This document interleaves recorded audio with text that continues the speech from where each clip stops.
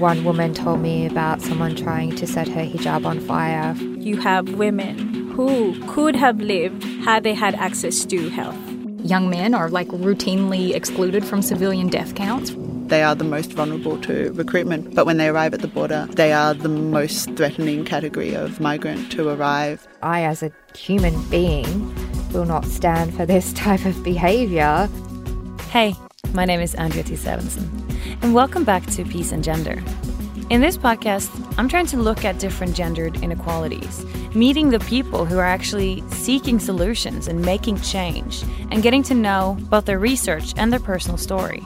We've got women's participation in peace processes. We've got these gender provisions being really important to be included in peace agreements. But what happens afterwards? What actually happens to women's participation? How are these provisions being implemented? That is Sarah Hewitt. Sarah is a PhD student at Monash University, and she focuses on how women's participation in peace processes influences the incorporation of gender provisions in peace agreements. You know, if women in the peace process did participate, what happens to their participation after an agreement has been signed? What happens to the networking or the civil society organisations that are included or that are mobilised informally around these peace processes? What does really happen after gender provisions are implemented? It's important to see, okay, there's been all of this attention on why women need to be present and why women need to participate in these forums that are creating these documents. But it's also important to say, okay, these documents have been created, but what happens to them? How are women interacting with them? How are they deploying these rights? How are they using them? How are they utilising to advance women's rights, to advance their own participation, to advance their own bodily autonomy? Sarah is part of a long-term project, which is mapping gender provisions of peace agreements. So Sarah is in charge of two countries, Kenya and Nepal, and there is a reason why she made this choice. And so the reasons I look at these two countries was because they had a peace process after 2000, and they both had peace processes that resulted in really gender-sensitive constitutions. So they had these agreements and then they had this constitutional process. So gender provisions within these constitutions it brought about increases in women's parliamentary representation, for instance. It kind of made it constitutional that women have equal access to inheritance and equal access to property, which is so important for their economic autonomy, right? And for them to be able to decide over their livelihoods. And, you know, like for Nepal, it's the first country in the Asia and the Pacific to have a constitutional gender provision protecting sexual minorities. Before learning more about her project, I wanted to know more about why Sarah started getting involved with international relations and why she's so interested in peace and women's experiences of peace. So I was born in South Africa, and my mum was a journalist in South Africa during the apartheid era. And when she had my older brother, she kind of had to quit her job because my dad was training to be a surgeon, and she kind of had to be going to that caring role of motherhood. And she never kind of got back into journalism because we moved around a lot for my father's job, and we ended up in Tasmania. But I think because of my mum, right, because she had been there during that time where she saw racial and sexual marginalisation at a huge and horrific scale. And she would talk about it, and they'd have great dinner parties where they discuss politics and things like race and gender. And so kind of from an early age, I was kind of exposed to those kind of social justice ideas, which led me to kind of leave Tasmania and go to university and do a Bachelor of Arts, majoring in international relations and political science. It was kind of because of your mum. It's kind of because of my mum. Yeah, for sure. So the project that Sarah is a part of, which is called Towards Inclusive Peace, Mapping Gender Provisions of Peace Agreements, is looking at 20 countries.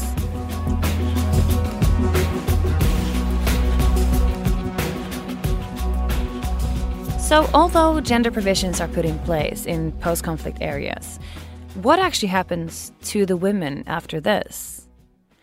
The project Sarah is a part of focuses on hearing the stories of these women, hearing their voices, how they experience the gender provisions.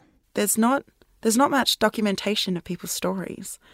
how they organise, how a women's rights activist got to where she is, right?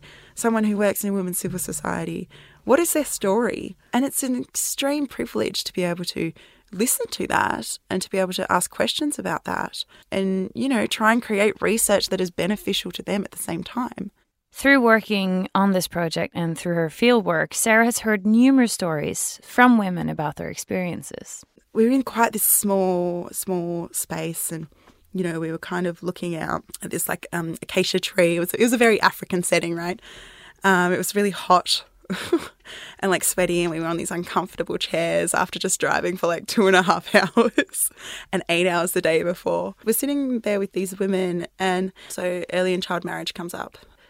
When I asked these women, well, how do we, what do you see as a strategy for kind of keeping your young girls, your young daughters, out of early and child marriage?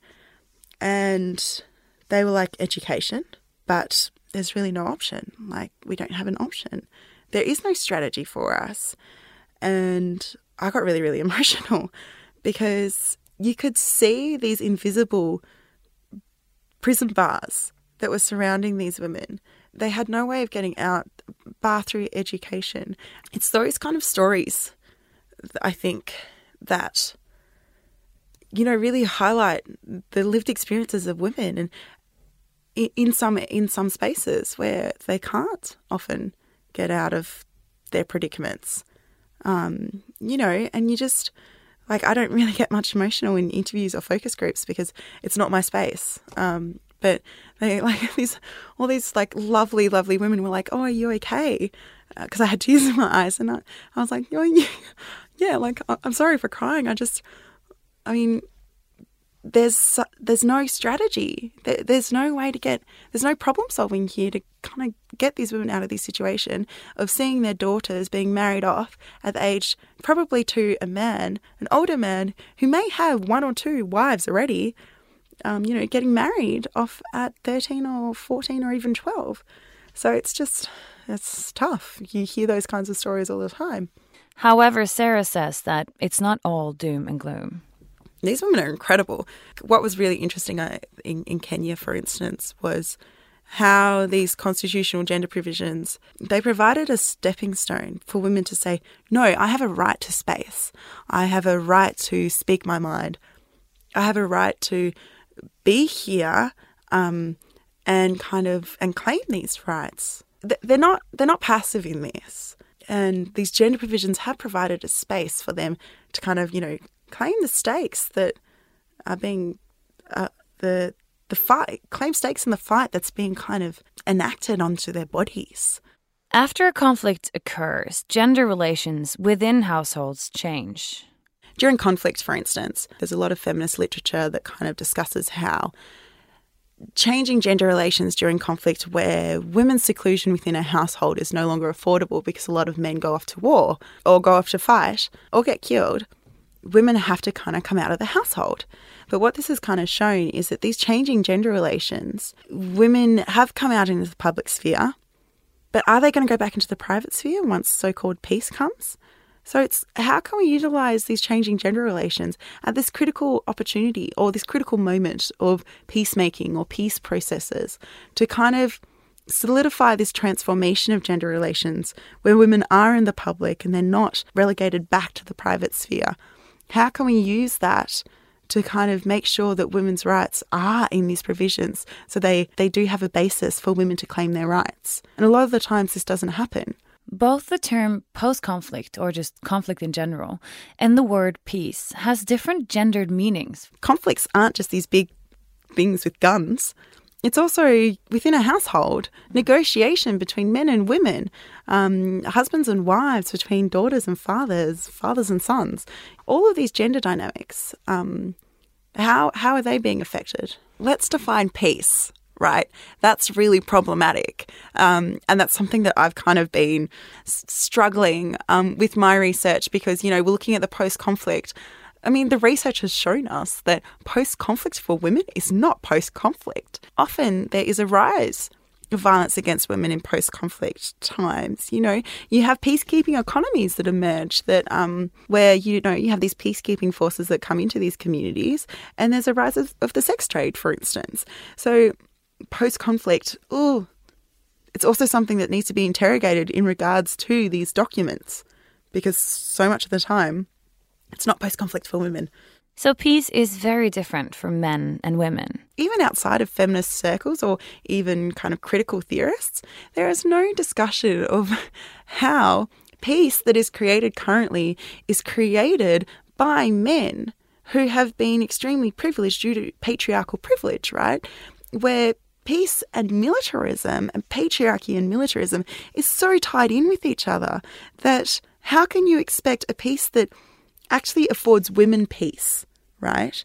And that the peace that only looks at peace within the public sphere, how can that benefit women? And it can't, because their priorities are not heard, their needs are not considered, their wants, you know, and their safety is only kind of scarcely looked at.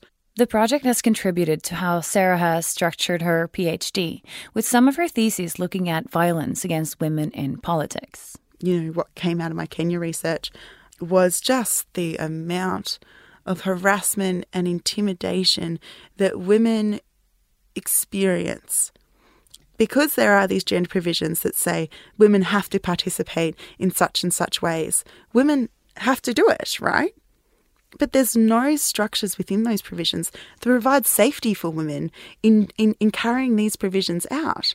There was one instance that I heard about in Kenya where a woman who was vying for a governor position, there'd never been a female governor before, a woman who was vying for the governor position, her opponent organised a bunch of women to throw pig's blood on her.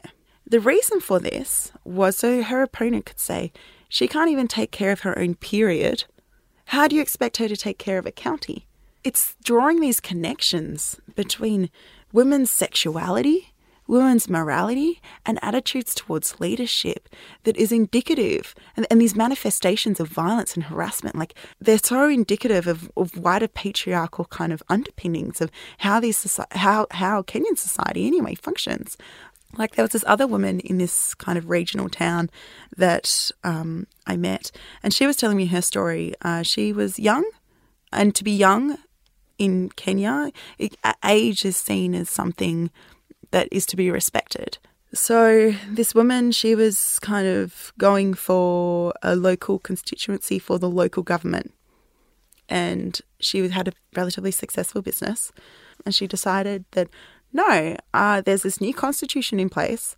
I am going to go vie to be a politician, right? Her constituency really liked her, and she invested all of her money in, all of her business. Her husband ended up leaving her because he didn't want a publicly active wife, and she won, which is fantastic, right? So this woman was in the party nomination phase, which you need to win to get into the official election. And she had to travel to Nairobi to get her nomination slip. And so she got to Nairobi, and when she went to go get her nomination slip, they'd given her to her male opponent. So it was an actual theft of her candidacy because she was a woman, she was a young woman, and it was just like she has no recourse to justice. There is no way for her to go and for her to say, look, this guy stole my candidacy. He's now in Parliament, well, the local Parliament.